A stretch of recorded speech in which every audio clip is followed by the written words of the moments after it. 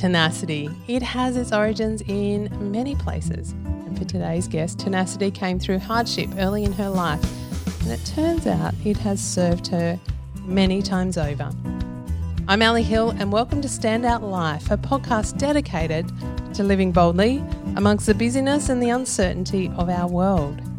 Josie Bryce-Smith was once a Vogue beauty editor's best-kept secret, and today she's the founder, CEO of clean luxury hair care company, Original and Mineral, the original pioneer of ammonia-free hair colour in Australia, which, when you hear this episode, you will realise is harder to reach than you think. There is purpose behind her persistence. She is in the business of saving your health, my health, our health, through our hair. In this conversation, Josie shares openly and transparently about her personal journey, some of the struggles of pioneering in an industry and the hardship of being an entrepreneur. We talk about how she and her team are navigating the current disruptions to work and business. Her perspective on life is infectious. She is busy. When she's not jumping between meetings with her team, vendors, investors and new business opportunities and working diligently to sustain her objective on healthy hair, she's doing this whilst also being a mother of two. Please enjoy this conversation from someone whose focus on health and positive contributions to our world is what she lives every day. You'll hear it dripping from the tenacious Josie Bryce-Smith. Josie, it's lovely to be sitting down and connecting with you. Yeah, thank you. It's so nice to meet you, Alison. Oh, lovely to meet you as well. We were just talking about the current environment and just the way that we're adapting and navigating to some of the changes. What are some of the changes that you found in the last, 6 to 8 weeks that you've needed to navigate? Yeah, I mean, it was crazy when it first happened and we were told to stay home. I mean, it was just, if anyone had said at the end of last year, oh, you're going to have to stay home for 6 weeks, business is going to stop, you're not going to travel, because I do about 15 weeks travel a year for work. And so I was supposed to be in Italy at a trade show, and then I was doing an ocean recycled packaging trip in Indonesia. Like, there was so many things. So I think first there was shock, and then, you know, when the children had to come home, because I've got an 8-year-old and a 13-year-old, and I'm not married, I'm on my own, so I was like, wow, and now we're all at home, and it was I think the biggest thing was keeping the team feeling positive. So I actually felt the first thing I had to do was come out in front of my team and my customers and say, okay, this has happened, but we're all in it together and everything's going to be fine. Doesn't mean that, you know, our turnover wasn't dropping as well and we weren't having to all take reduced hours and reduced salaries, including me. But I just wanted to show that we were all together and really open those lines of communication. So I think the whole world adapted very quickly to video conferencing and, living that way. I think it happened very fast. And I think really what it boils down to is that people's number one value is health. I mean, if we don't have our health, we don't have anything. So we had no choice. And I call it navigating, not coping, because coping's obviously a bit of a negative word. So yeah, there was a lot to navigate, but I've actually really enjoyed it. And I think there's a lot of positives that will come out of it. Yeah, I do too. I think, and I agree. I think that recalibration on health, as you say, it's something that's always been there for us. But to actually have to make decisions and change our lifestyles because of health and health of those people around us and the vulnerable in the community has been a huge kind of recalibration. Health is obviously something that is very close to your heart. It's something that's driven your business and your passion. What is the connection for health for you, and or where has that become a hook for you to build a business and a lifestyle from? Yeah, so I grew up in the UK, just north of London, and my mum, I laugh about it now, but my mum had me in health food stores when I was, from a small child, and I was never allowed chocolate. I was always having the yogurt covered raisins, and I never knew any different. And she had me off sugary drinks. Like, we used to drink this drink called Appletiser, and that was like, and sparkling water was like the height of excitement. And so she was always very about organic and natural and pesticides on food. So I was brought up with that. And I think it was partly driven by my dad got diagnosed with cancer when he was 35. And he had quite a rare form of cancer that was in the roof of his mouth. And he went on a 10-year journey and eventually died when he was 45 and I was 17. And so I think, watching his journey and seeing what it did to him, it made me really, and my mum also continued to drum into me that really all you have is your health, and you've just got to look after yourself. And that was pivotal in my journey, and I've been on that journey ever since. I can imagine for that 10 years, they're pretty 10 formative years for you between 7 and 17, seeing your father going through that kind of health scenario. What was that like for you as a 17-year-old? I guess coming to terms with his passing and his impact on his health. Yes, totally. I mean, I think as well, with parents, even when one of them dies, you actually never think they're going to die. Do you know what I mean? Because we think our parents are just going to be there forever, particularly when we're young. They're the strong ones, they're our role models. So even though I knew he was very sick, when he died, it was a massive shock to me.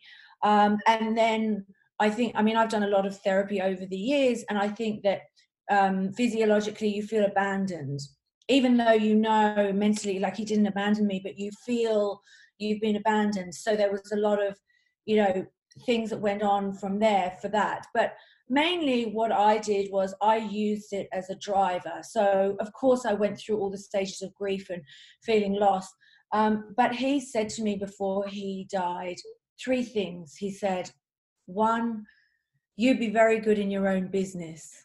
And I was like, what? He said, yeah. And he said, 2, even when other people are mean, you don't be mean. You're not a mean person. Just move around them. Don't be mean. I was like, okay. And then 3, he said, life is a gift. Don't waste it. So, and I feel, and in some way, we're all honoring our parents. So I'm sort of honoring that. And a lot of the work that I do has been around honoring that, being in my own business.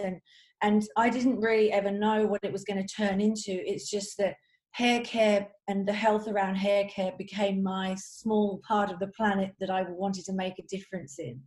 But yeah, that was my motivation. I love that, those sentiments and those things that stick with us. What do you think he saw in you as a 17-year-old for that first comment around, I think you'd be good in your own business? What do you think he saw in you even then? Yeah, well, I asked my mother this actually, and she said, well, you were always very entrepreneurial. So I had a pony in England, a lot of horse riding. And I always used to want to buy things for my pony. And they said to me, we will pay half. You need to pay the other half if you want the expensive saddle and rug. And so when I was 12, I started working as a chambermaid cleaning hotel rooms. And I can remember I used to get paid £1.50 an hour, and I loved it. I loved the freedom. And so from 12, I always worked. So I did every crappy job that you can think of. I worked in cafes, clean tables, hotels.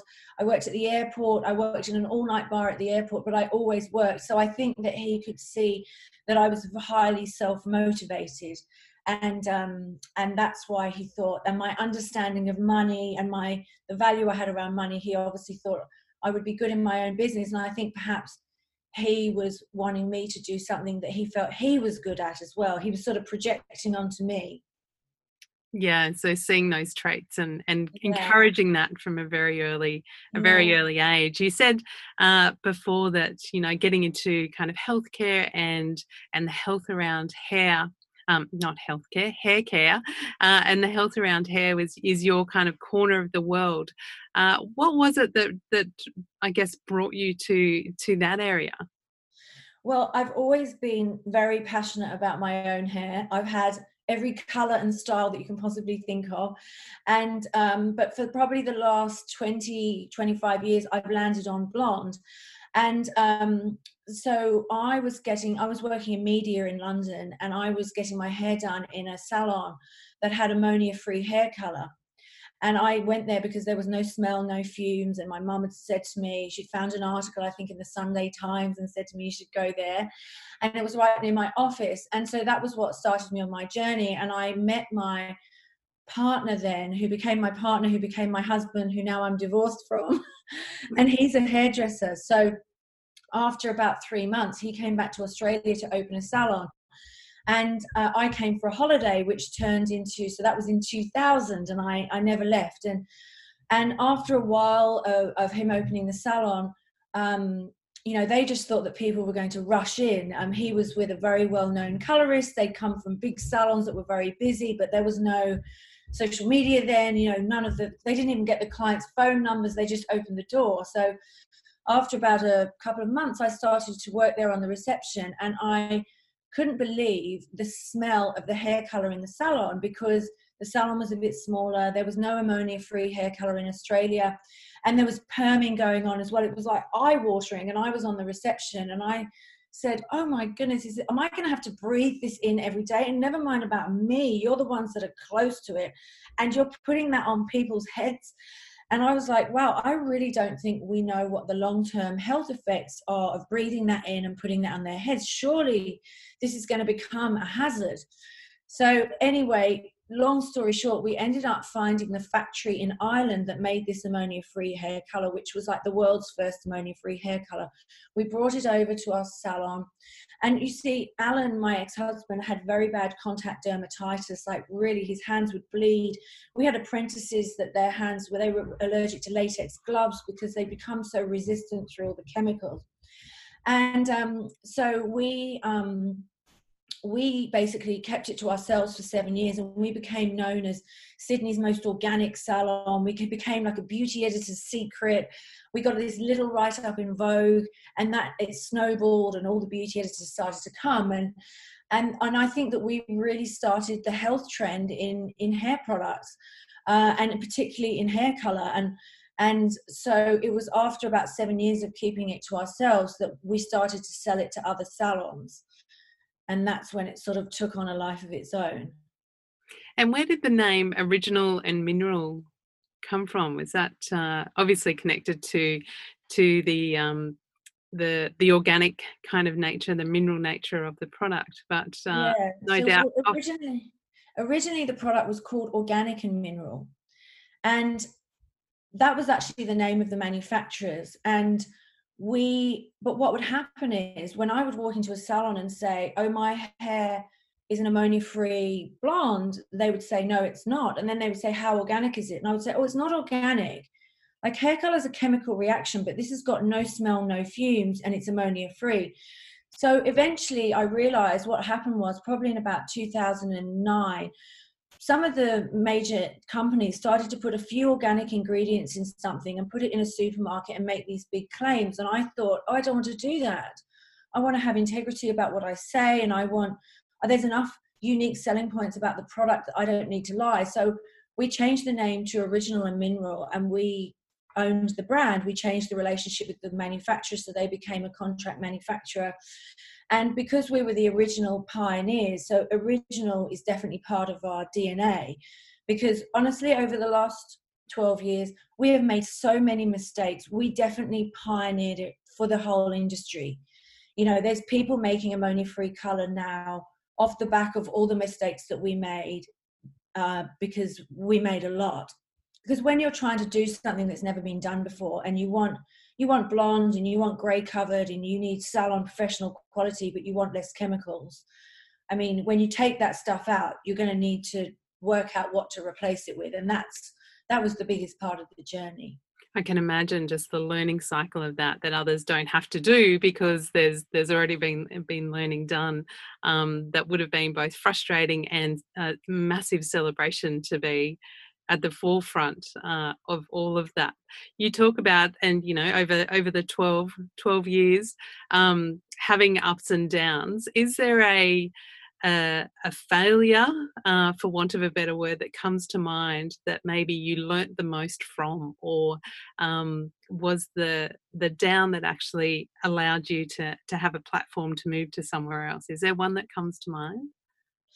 Yeah, I mean, there's a lot. I think the one around the product is probably the biggest one, because the product obviously is everything, and we just had we basically tried to take PPD and resorcinol out of hair color. And PPD is a dark hair dye that's in its highest concentration in black.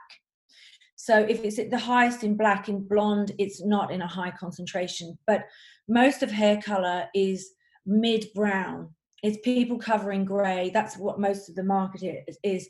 And when you take out the most potent dye, we had a lot of problems with gray coverage. We then had a lot of problems with stability. And I moved to a very big manufacturer in the US who's made a huge global color brand. And they said to me, we did this brand and we can take PPD out. And I spent 4 years with them, and it was a total disaster. And we just had product problem after product problem, stability issue. And in the end, in the end, the guy that does all of my color testing, who's this hairdresser called Paul, who is a great friend of mine, has a salon in Darlinghurst in Sydney. He said to me, I'm leaving. The manufacturer cannot do what you want them to do. It cannot be done, Josie. You're crazy. And I can't be at the receiving end of all these complaints anymore. So anyway, it was a really big slap in the face, because I love him like my brother. And also I had put everything into it, and I had remortgaged my house, and the business was basically trading insolvent. It was like really close to the edge. I had business partners that had lost all faith in me and were extremely critical. So I had it coming from all sides. But it was a really good moment, because I just thought, okay, I've got two choices here. One, I give up and focus on just the hair care, which was going quite well. Or two, the universe is sending me a message that I need to re-strategize. And so I got on a plane to Italy, and I started to go around factories in Italy, because actually a lot of the world's hair color is made in Italy. So I'd say that, it was a horrendous time, but it turned into the best thing that happened to me, because it got so bad that it forced me to move to another manufacturer in Italy. And then when I came back from Italy, it was about 9 months later when I found the factory. I went into Paul's salon, and he said to me, "What are you doing here?" And I said, Paul, I'm moving the color. I shouted it across the salon because I was too afraid to get close to him. And he went to me, "You're effing crazy." And I said, "I know, but you're the only one who knows what went wrong. So you're the only one who can tell me if it's right. And if it doesn't cover gray like ammonia color, I don't want to do it anymore. So can you try it for me?" And that was where it started. And then we started to do models, and he would ring me and say, "Josie, I've got Maureen. She's got 100% white hair, and I've put a 9.0 on it, and it's covered better than L'Oreal." Like, we were testing against all ammonia color. And so then we knew that we'd cracked it, and we had the low chemical clean color that worked exactly like chemical color. So yeah, it was a hell of a journey. What kept you going? So often some of it can just be the focus, the passion, the direction. Sometimes it's network, sometimes it's your own kind of mindset. What was the thing that kept you going, and I guess helped you to be able to celebrate when you saw that win?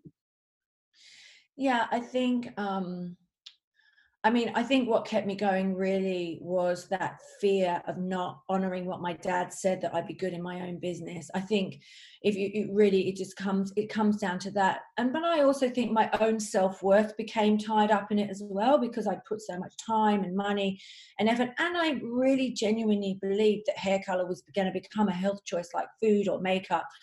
So I just kept going. And I've always been good at celebrating wins, even when they're not wins. I've always been good at seeing the positive, and I've learned over the years to be my own best friend and to say, "Well done, Josie. I don't go into self-punishment and self-loathing, because I did that a lot after my dad died. I blamed myself for a lot of those things, but I realized you've got to be your own best friend, and you've got to be able to pick yourself up and go, what did I learn? What message is the universe sending me? You know, is that person that's I'm working with draining me? Are they giving me energy, or are they draining me? Are they criticizing me? And are we misaligned? Being able to walk away. So I tried and tried and tried for 4 years with this manufacturer, because I felt they put so much in as well. I had empathy for them, but actually I should have walked away after 2 years, because I knew that they couldn't do it. So yeah, I think just that wanting to back yourself blindly was kind of what kept me going. Sometimes in business, it is that the ability to make the tough calls, and particularly for women in business, that can be a tough place to sit, especially when we have empathy and we want to kind of support others. Even that story, and I love you kind of sharing of, you know, I knew after 2 years, but I gave them forward because I hoped.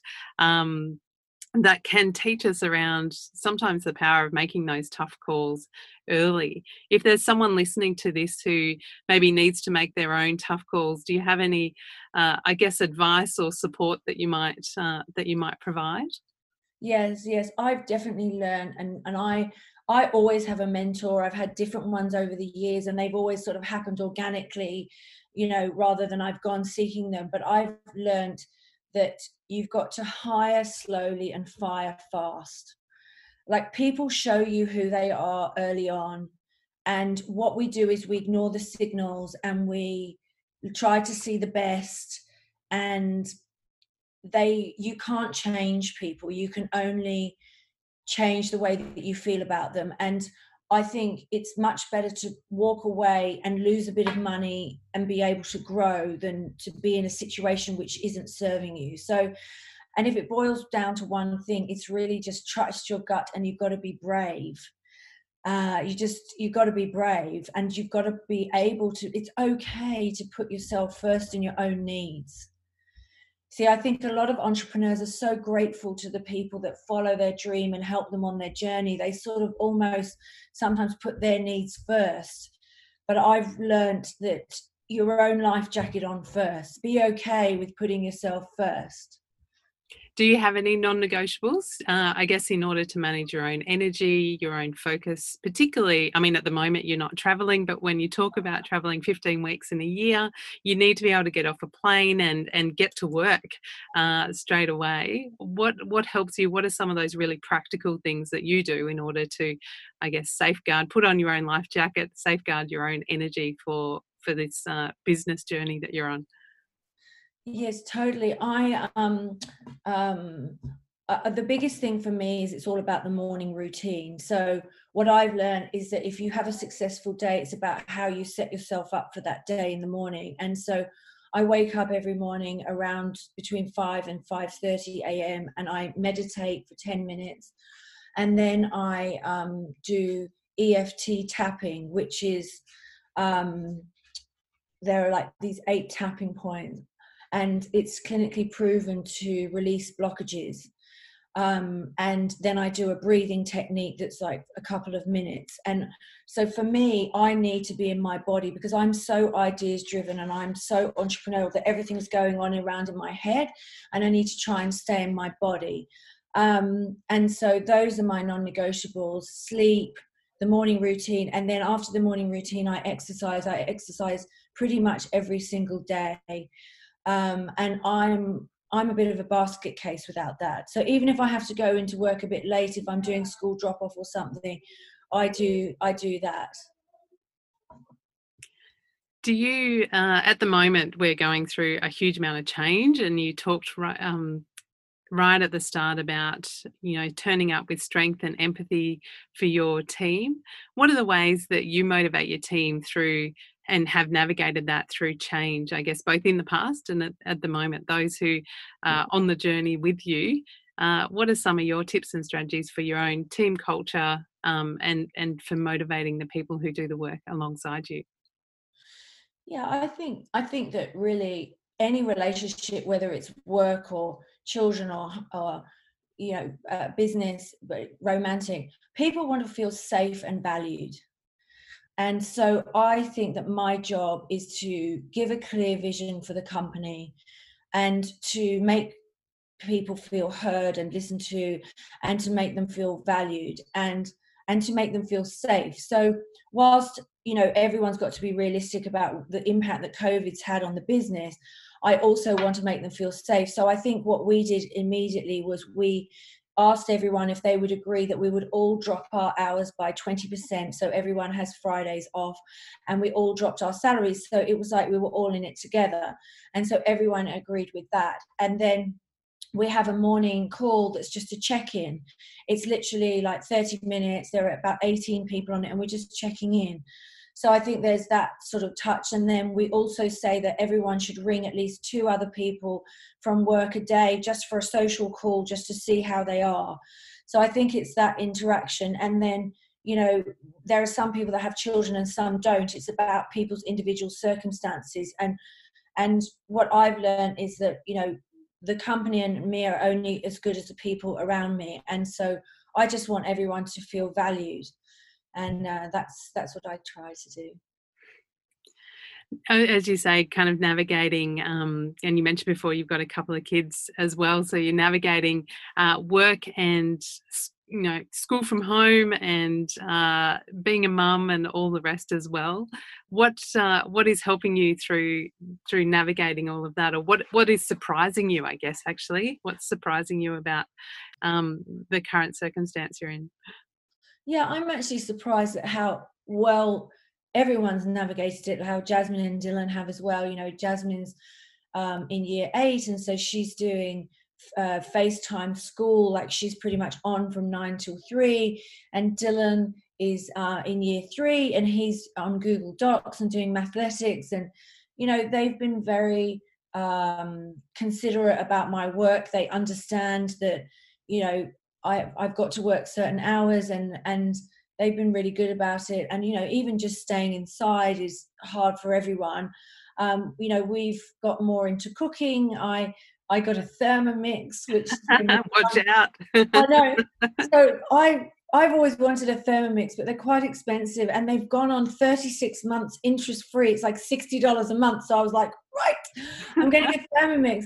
And there's a lot in cooking and making something and enjoying it. And my kids have got involved, and that's been really good. And I've been listening to more Audible. And I think there's just a calmness about not being able to have to be anywhere. And actually, even with friends, it's like I've done Zooming and house party, but you don't have to see that friend. You know what I mean? It's kind of like we're all just having a bit of a break from each other. And it would be lovely to see everyone again. But although we're under a different kind of pressure, we're under less pressure in another way. So I just think that the way that we live, the way that we love, and the way that we value time is going to change, because, time, we've had our freedom taken away from us. And who would have ever thought that would happen?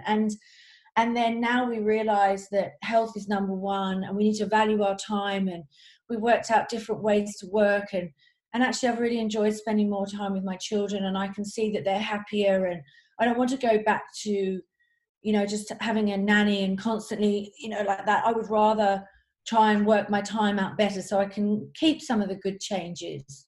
Have you got any glimmers on what you might keep and how you might keep that once calendars start to fill up again and trips start to happen again? What might be those things that you take out of lockdown, so to speak?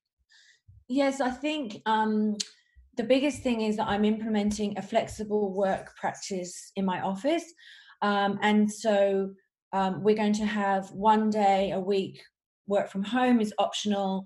And then also we're going to have flexible start and finish time so that people can go to the gym or, do the school drop off or whatever they want.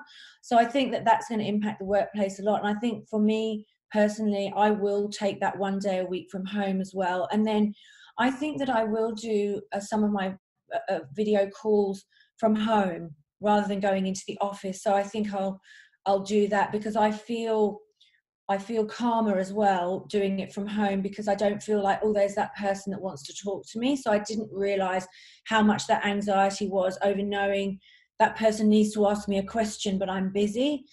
And then I just think I just want to spend more time with my children. I think, you know, you look at the amount of people that have died. I mean, we've got no idea what's going on. I've got 11 people that are in lockdown in New York, because we have an O&M salon there, and Janelle, who I own the salon with, we speak nearly every day, and she, you know, she's like, babe, I go to the supermarket every 10 days, you know, and when she goes and they get back in the car, like they change their clothes, like they're actually afraid of dying. Like we don't have any concept of that. And I just don't think that we'll go back to the same way that we did. And I think we need to spend more time being kind to each other and with our children. And actually, we can get a lot done now with video conferencing. We can get a lot done and have more time just to enjoy our lives, because who knows when the next pandemic's going to hit, or one of us gets cancer, or, you know, what happens. Yeah, in some ways, I think a little bit of that innocence of the way that we were working has shifted and changed. And I think there's a lot more stories, particularly in New York, but in the US, that we're going to hear in the coming months that will come out as well, that I think changes our perspectives, but also changes our values. And as you've said, I think a lot of that will come back to our health. What is exciting you, or where do you see what's next for you as a business owner, but also on that business journey with Original and Mineral? I think, you know, my biggest passion is to stay at the forefront of clean in hair care. So we're already researching constantly and working with chemists constantly on ways to reduce harsh chemicals in hair care, whilst keeping the performance. But I think the other thing that's happened now is that we're on a sustainability journey. Like the world is moving that way. And so we're moving to all ocean recycled packaging by the end of the year. We own our own factory here, and we've just made it solar. It's going to be like 85% solar. So, you know, we're looking at what are the things that we can do. You know, there's actually forestry accreditation now for all paper products. So we're moving to that. So, we're looking at the EU sustainability goals, and they've made a whole bunch of promises, and which ones of those could we fit into. And I think that's where the brand's going. And actually a really big thing for me is the sort of female journey. I'm very much into empowering women, and I love men too. We need men as well. I just think that women, it's kind of our time to shine now, and women are opening businesses at a rate of 140% to men, and hair care, like even within our own customers, 72% of them are female salon owners. So even for the statistics on women on boards, like hairdressing is doing that. And I would like to grow that side of it as well. And I mean, I want everyone to feel empowered. And obviously there's a massive gay community with hairdressing as well. And so, you know, we're very much supportive of that. And I just love anything that's sort of got a social kind of doing good. I just think we're in a discovery phase where people want to connect. And so, yeah, that's where we're going. And I think I agree. I think the power of brands having a voice and standing for some of those really important human needs is really, really critical. If you were to go back and I guess give just one piece of advice to your 17-year-old self, what would that be?